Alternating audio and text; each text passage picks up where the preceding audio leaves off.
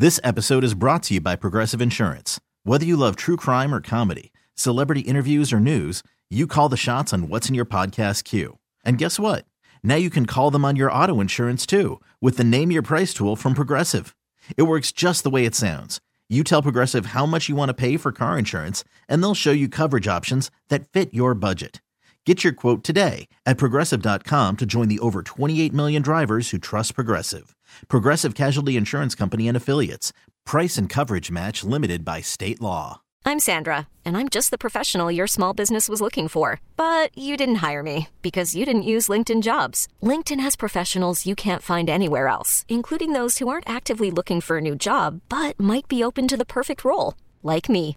In a given month, over 70% of LinkedIn users don't visit other leading job sites. So if you're not looking on LinkedIn, you'll miss out on great candidates like Sandra. Start hiring professionals like a professional. Post your free job on linkedin.com/recommend today. All right, McFarland Energy, thank you so much for sponsoring the Brad Foe Show. And this is a very special Brad Foe Show because we were able to track down a player and a person that, to be perfectly honest with you, we've been trying to get for a while.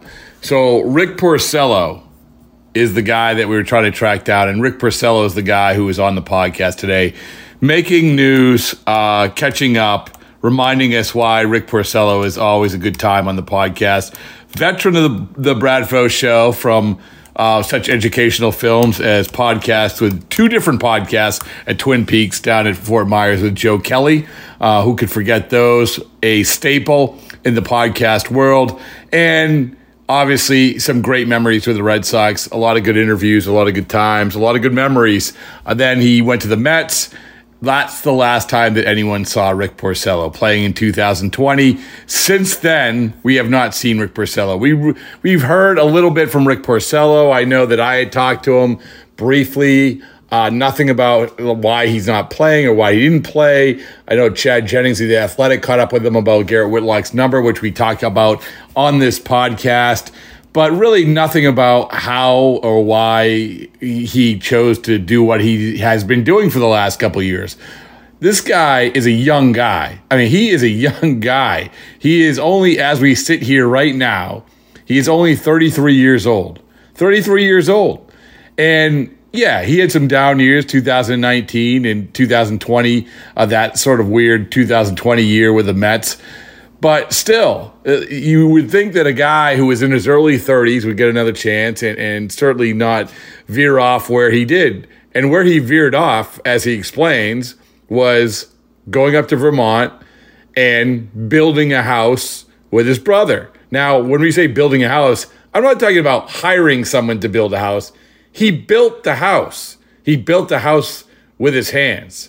So this is what he was doing. He spent the entirety of 2021, that first full year out of Major League Baseball, building a house with his brother.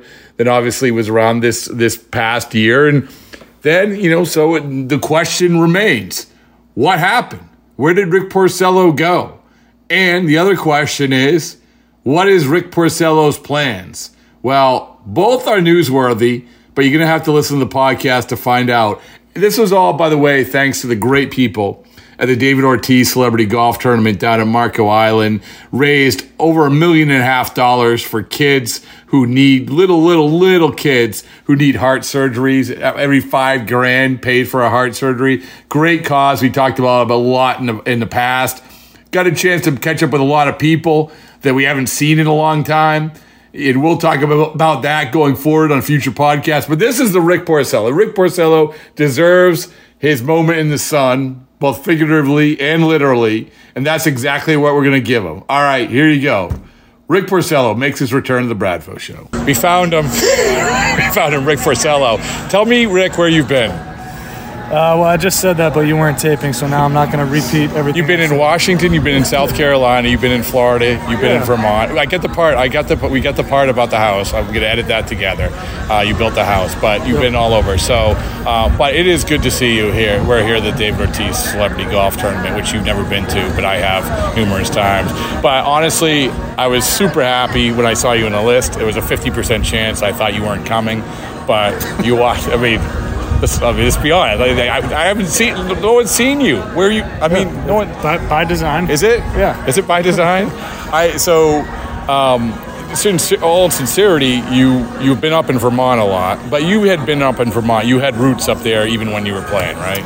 Yeah, my parents had a property up there since 1988, so I've grown up, going up there and spending my summers and falls, and we do all of our family holidays up there. So it's been enjoyable to spend more time there, and actually starting to learn a little bit more about, I guess, lack thereof of resources for a lot of the young ball players up there. So starting to try and get involved with some of the Little League organizations and try and figure out if we can bridge the gap for some of these kids that don't have, the indoor facilities or the fields or the direction and training or anything like that some other kids have in other states. So it's been fun learning that, and I'm really looking forward to trying to help those kids out. So now you've officially now become part of the Baseballs and Boring crew, which, by the way, did you know that I wrote a book with Joe Kelly? No, actually I did know, but I did not read it. Well, it's not out yet, so it's... Okay. All right. Well, send me a copy. I will. I'll send you a baseball. Put it on my mantle. Pretend to read it. Oh, it's great. But anyway, it's great that you're doing. You always. I just gave this example, and I mean it. Like, you were one of my favorites to cover, and I used many examples, including all the podcasts we did in spring training with the aforementioned Joe Kelly, which you're always welcome back if you want to come back down to Fort Myers. I appreciate that, and all these nice things you're saying. But I don't have a lot of pocket cash on me right now, so I'll go to the ATM and I'll get you later. There's a lot of free stuff flying around here right now, but it's one example I gave was, like, we auctioned. I was running the marathon, and we auctioned off instruction for a young. I think he was 12 years old. He took him out to the bullpen and taught him. Not like it took. It's going to be 20 minutes. You were out there for an hour. But the reason I bring that up is because you could tell. Like, I give this example of how, like, major leaguers love that. Like, you were playing for the Red Sox. You were in the grind of the season. But it felt like, okay, this was your path. Am I wrong? It felt like this was, man, you really loved doing that. No, I did. I had a lot of fun that day and look forward to doing it more. I think when you look at young kids that are, aspiring ball players, we've all been in that position at one point in our lives. And those are times that I look back on fondly, and to be able to take a kid out to the bullpen and teach him is hopefully something that I'll never forget. I know whenever I went to a big league game and, my parents would take us there for batting practice. If I got a baseball signed or thrown to me during batting practice, instantly that guy was my favorite player, and I'd follow him. Yeah, dude, we just talked about this. So we just had Brett Phillips on the Baseballs and Boring podcast, and he said, how I can tell you how you can grow the game by 50% is having everybody sign an autograph or just wave, because that impacts that person so much. So that's what you're talking about. Absolutely, and to be honest with you, I wish I had done it more while I was playing. You get caught up in the grind and what you need to do to help the ball club win, and you kind of get in your own world a little bit, and sometimes you don't appreciate the impact that has, but that's what the game is all about. It's about the fans and the kids and making memories for them. All right, so Jed, when you were playing, I want an MLB trade rumors link. Oh, sorry, man, I just spit on you. Are you retired? Yeah, I'm pretty much done. I haven't signed the papers yet because my agent's pretty much done with me now that I'm not playing anymore. So maybe if I'll pick up the phone, give him a call, and sign the retirement papers. But I'm done. Okay, so you can say if it's just as good as papers. You can say, this is Rick Porcello, and I want to tell all the listeners that I'm retired. Yep, well, you just did it for me, but this is Rick Porcello. I want to tell all the listeners I'm retired, and thank you for the great memories, and just thanks for everything. I tell you what, we were just talking with Barry Larkin, name drop, about the Hall of Fame, and your name will come up, and I'm always wary of voting for guys because I like them. But you would test that. I would actually want to vote for you. And you had a good run. You won a Cy Young, which, holy mackerel, you won a Cy Young. Like, again, congratulations on winning the Cy Young. And this is another thing.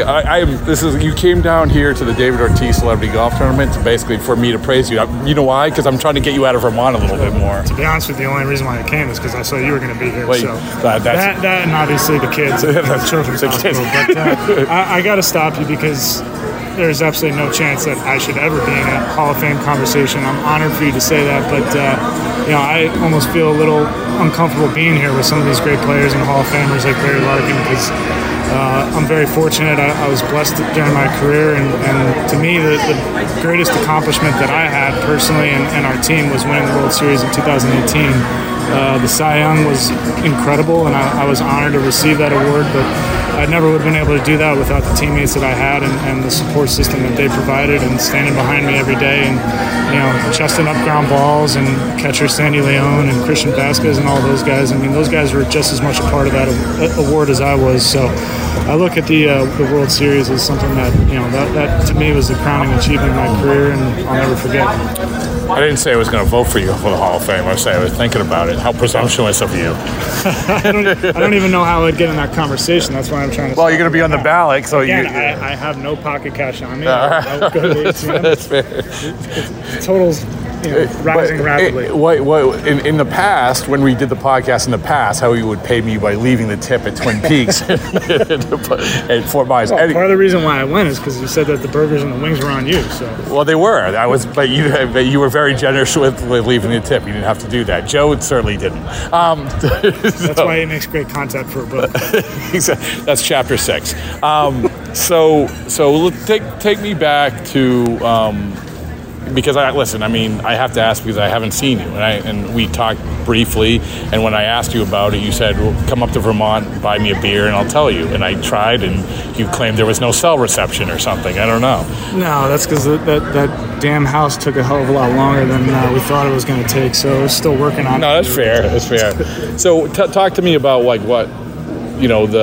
when you came to grips, or what happened when it came to of making that transition. Like you said, I'm not going to say leaving baseball because you're not leaving baseball. Making that transition from major leaguer, of chasing major league teams, of chasing that job, to doing what you're doing now. Yeah, there's a lot of personal stuff in there that I'd probably not want to get into, but I think the bottom line was I was very fortunate to have the years that I had in the big leagues. I think COVID lent some perspective on my life, and I wanted to be with my family, and I wanted to get back into that type of a lifestyle and be around them, because every year that you're gone playing ball, is another year where your parents are getting older, your brothers and all that stuff are getting older, and I don't know. I think COVID probably impacted a lot of people like that, and I was no different. Did teams reach out? Yeah, there was some interest, but I had 2 horseshoe years back to back, so not that much interest. I mean, listen, I could rattle off a lot of people who had worse years than you, who had a lot of interest, but it's, I think that it's funny because not only does your name come up over the years about being a good guy, being a good clubhouse guy, but also sort of the evolution of pitching. And we talked even when we were playing. I always enjoyed the conversations about the evolution of pitching, where they're going away from the sinker ballers. Now they're prioritizing high fastballs and everything else. And it seemed like there was, for you, obviously you were bread and butter with the sinker, but you also were a student of pitching. Was pitching going in a direction that was not fitting for you, or how did you view that? I think sometimes you look at the game, you look at what's being successful the last couple of years. Obviously, the high spin rate, 4-seam fastball has been very successful, the sharp breaking balls. And the game goes through evolutions and cycles. I remember when I first got to the big leagues, the cutter was the big pitch. Nobody could hit a cutter. Mariano kind of, everyone looked at that, and he dominated with one pitch, and everyone started throwing a little cut fastball, and then the hitters caught up to that, and it's always changing. And I'm sure the sinker will come back around. It already kind of is. I think for some guys that have a really good one, they're back to being able to be effective, because now it's not a pitch that hitters are seeing as much. But I think I was maybe at times trying to chase what was being successful in the game and not sticking to what I was always successful with, and maybe got lost a little bit there in my last year in Boston. was working on trying to get that back, with the Mets, and then COVID hit, and some other things changed for me. But it's always a constant evolution, and hitters change their swings to start hitting certain pitches that pitchers are being successful with, and vice versa. So I don't necessarily think that it got away from what I could do successfully. I just didn't do what I did best well anymore. Yeah, but and I'm sure you had voices too saying, "Oh, you can't." Even though you're a two-seamer guy, you can't do that because no one's doing that. That's not the way baseball's going. And I've seen that with other guys too. And this is the bigger conversation about baseball. And I remember. And maybe this isn't an apples to apples thing, but we had Joe Madden on the podcast, and he was talking about how he said, like when a manager starts a game now, he has too many voices in his head. Can you relate to that a little bit? I think that there's definitely more people that are contributing to strategy and that sort of thing. And ultimately, when you're the one on the field, or if you're the one that's writing the lineup, I've never been a manager, so I can't speak for them, but you still are the person that's making those decisions, and I think it's still up to you to be able to decipher what is right and what is wrong for that particular situation. The new people that are in the game, whether it's the analytics department, they're there to help, and they're there to lend advice and try and nudge you in the right direction based off of what they see. When I first got to the big leagues, everything was feel, and you could see a guy with a 90-mile-an-hour fastball blowing hitters away, and you just say he's got a sneaky fastball. You didn't realize that he had an incredible spin rate, and there was that part of it involved. So, I'm definitely not going to take anything away from, I guess, the newer game. I think that it's all good. Better. I think that there's a balance, and when new things come into play, it becomes very popular, and then it starts to settle back into a balanced, centralized approach. How about and I talked to Brock, talked to Mitch Moreland about this year, about the valuing or devaluing of clubhouse guys, of the importance. And undeniably, you were one of the leaders of that team, certainly a leader on the pitching staff. And now we see it and I do think this is cyclical. I do think it's coming back a little bit. There's an understanding, but there's definitely to your point, he doesn't have that spin rate. He's a good guy, and he's important to the club, but he doesn't have the spin rate. I'm going to go with a guy with a 5 ERA who has a spin rate we're going to fix. How important do you think is having sort of those clubhouse guys? Because obviously you guys in 2018, I think you guys said you never even have a team meeting, right? Something like that. I don't know. Maybe I forgot that, but but something. But it was a good chapter 7. But how important is that? And do you think that is something that has to be a little valued a little more?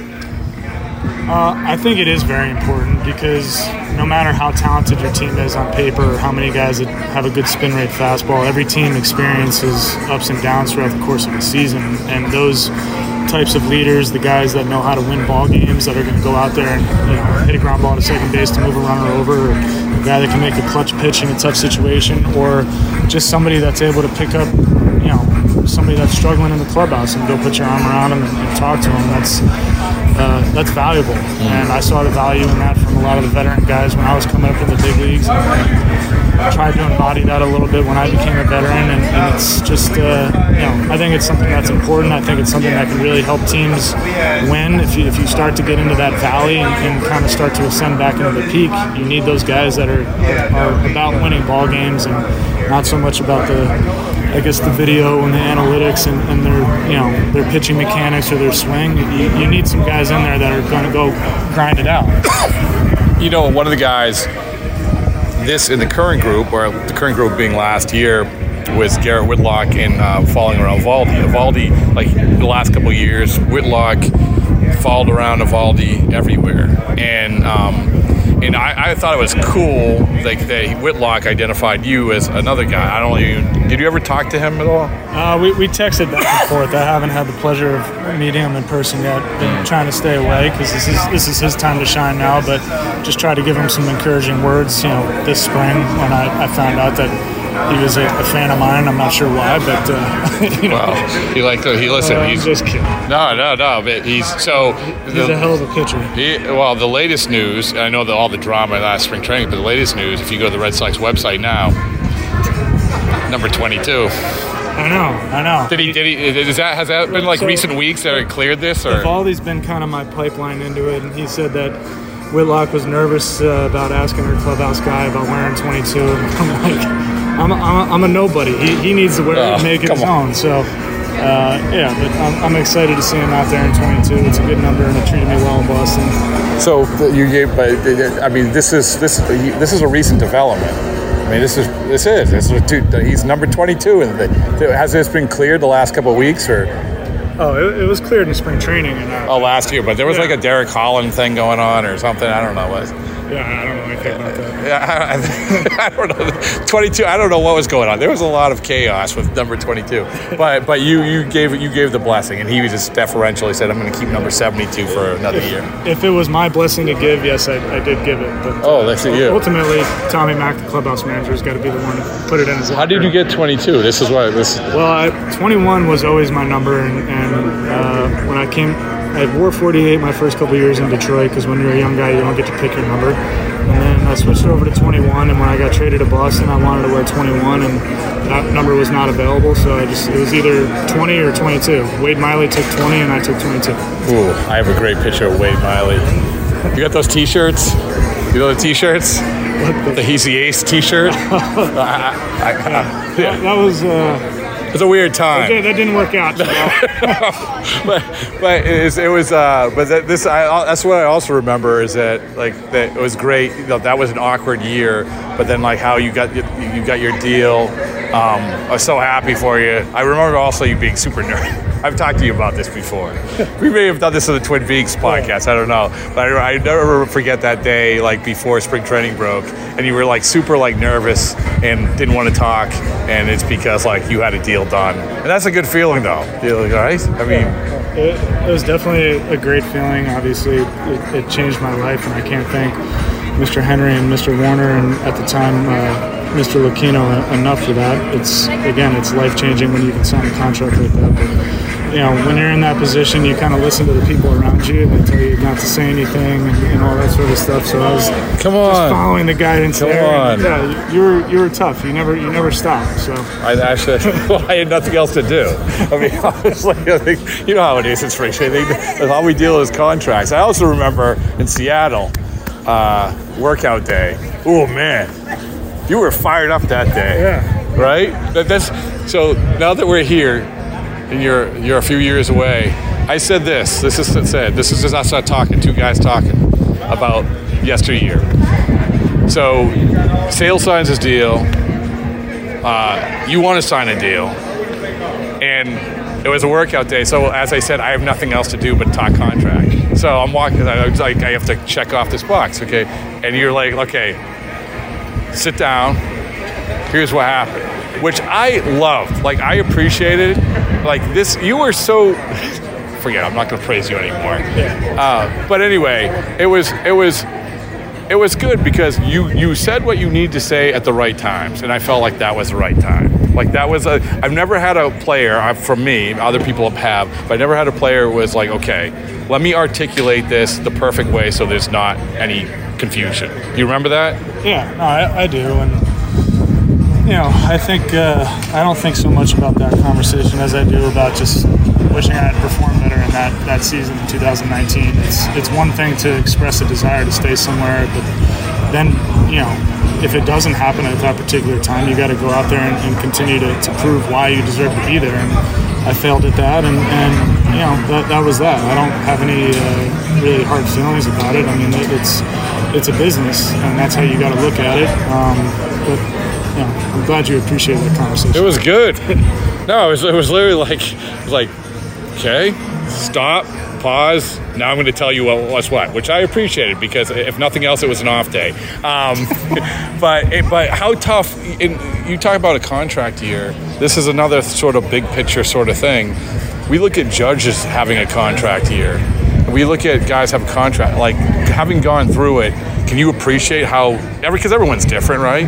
Can you appreciate how difficult or what accomplishment that is to actually have a good year in a contract year?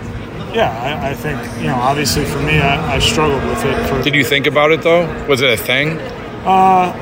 if I'm being honest, at that particular time, I wanted to continue to be a Red Sox and potentially finish my career in Boston. And when it didn't happen, you can be a little sensitive and let some emotions come in that really shouldn't be there when you're going out on the field looking to win ball games. But it really speaks to the season that Judge had. I mean, he bet on himself and went out there and absolutely dominated. And that's incredible to do because not everyone can do it, and it takes a lot of mental fortitude and just inner strength to be able to block out all the noise and go out there and perform on a daily basis, and he did that. So it was incredible, and my hat's off to him this year. Last thing, what are you going to do now? What besides build? Are you going to build another house? Are you going to become a pitching coach? The house thing sounded like a great idea before we did it, and then we got like 6 or 7 months in, and we weren't even halfway done yet. How many bedrooms is it? Is it like a Pedroia house, or is it like a Bradford house? Honestly, I've never seen your home before. Well, let's just say it's not a Pedroia house. It doesn't have 7 Christmas trees. It's definitely not a Pedroia house. This would be like Pedroia's tool shed in the back. It's a timber frame home. We built it up by Mount Snow in southern Vermont, and it's got 4 bedrooms, and it's just like a little ski rental place for people to enjoy when they're up in the wintertime skiing over the holidays and that sort of thing. What's the hardest thing about building a house? The nails, the miter cuts. We put a big wood. Everyone knows that. Come on. Yeah, well, you asked me. Okay. I don't even know what that is. We put a big wood wraparound porch on it, and we had these big wood beams that we actually milled from some of the trees that we cut down on the property. And you cut down the trees? I didn't cut down the trees. The excavator. Oh. But we used them. We used them. We recycled them. But yeah, those cuts were pretty tough, and being somebody that doesn't know a damn thing about carpentry, it took a couple tries. But it turned out all right. What do you want to do? What's the plan? I want to start getting involved with youth baseball, especially in New England. Obviously, with my roots in Vermont, I've been learning a little bit more about some of the communities up there and the lack of resources for some of the kids that are up there. There's basically no indoor facilities for these kids to train in the wintertime. And where I grew up in New Jersey, there's an indoor facility almost in every town. So I want to try and be able to bridge that gap, give them somewhere to go in the wintertime so that they don't have to drive an hour or 2 hours over to New York or somewhere else where they can go hit in a cage and just try and provide some guidance. There's a lot of kids that are getting hurt now at a youth age, and sometimes it helps to hear from somebody that's been there that you don't have to be throwing all winter long, or if you are going to be throwing, that there needs to be some consistency to it. You can't take 2 or 3 weeks off and then go throw your 15 pitches for a tryout. That's a recipe for injury, and just try and use my knowledge and help these kids. I mean, on whatever facet I can help them, whether it's just training mechanics, giving them directions on throwing programs, and trying to keep them healthy and enjoy the game, and kind of spread baseball a little bit around New England and get them excited about it. In all sincerity, that's one of the things that Joe and I talked about, and Rich Hill's been coming on the podcast to talk about it as well, about the dynamic of youth baseball, and especially with AAU and stuff like that, because, and I'm anxious to get your thoughts on this, is that you have these kids who, whereas it used to be 10 years old, you get competitive with little Joey across the street. Now, because of YouTube, because of Instagram, the parents are saying, hey, I just saw the 6-year-old just do this. We got to do this. I don't know if your involvement, if you see that there's so much pressure to keep up with the Joneses in this regard.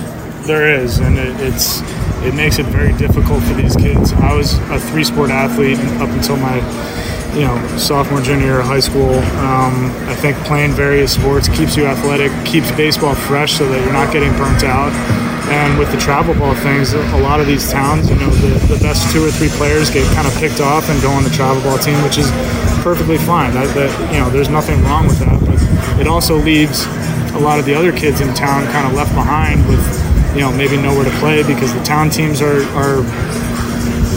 no longer in existence or whatever it is. So I don't think that there's anything wrong with travel ball, but the competitiveness and the idea that you have to be playing all year long and you've got to be on all these travel ball teams really I think can kind of take the enjoyment out of it. And, you know, kids need to be kids. They need to be able to enjoy baseball and not feel like they've got to be at a showcase every weekend or whatever it is, and just enjoy the game. And that's to me first and foremost. When you develop a passion and a love for it, then the other stuff comes later. I mean, the other thing is when you're talking about 10, 11, 12-year-old kids, I mean, these guys, their bodies aren't fully developed yet, and they're going through workloads that are not all that far off from a professional ball player's workload nowadays. And, you know, there's got to be an understanding that it's going to take time for their bodies to develop, and there's other ways to train outside of, you know, constantly throwing a ball or swinging a bat and going to play in tournaments. You can do plenty of things to refine your skills without putting a workload on a young kid's shoulder, elbow, or spine, or whatever it is. That's a good answer. You're going to be good at this. Congratulations. All right. Well, you're good at podcasting. Right. Welcome back anytime. Thank you. Thanks for having me. This episode is brought to you by Progressive Insurance. Whether you love true crime or comedy, celebrity interviews or news, you call the shots on what's in your podcast queue. And guess what? Now you can call them on your auto insurance too with the Name Your Price tool from Progressive. It works just the way it sounds. You tell Progressive how much you want to pay for car insurance, and they'll show you coverage options that fit your budget.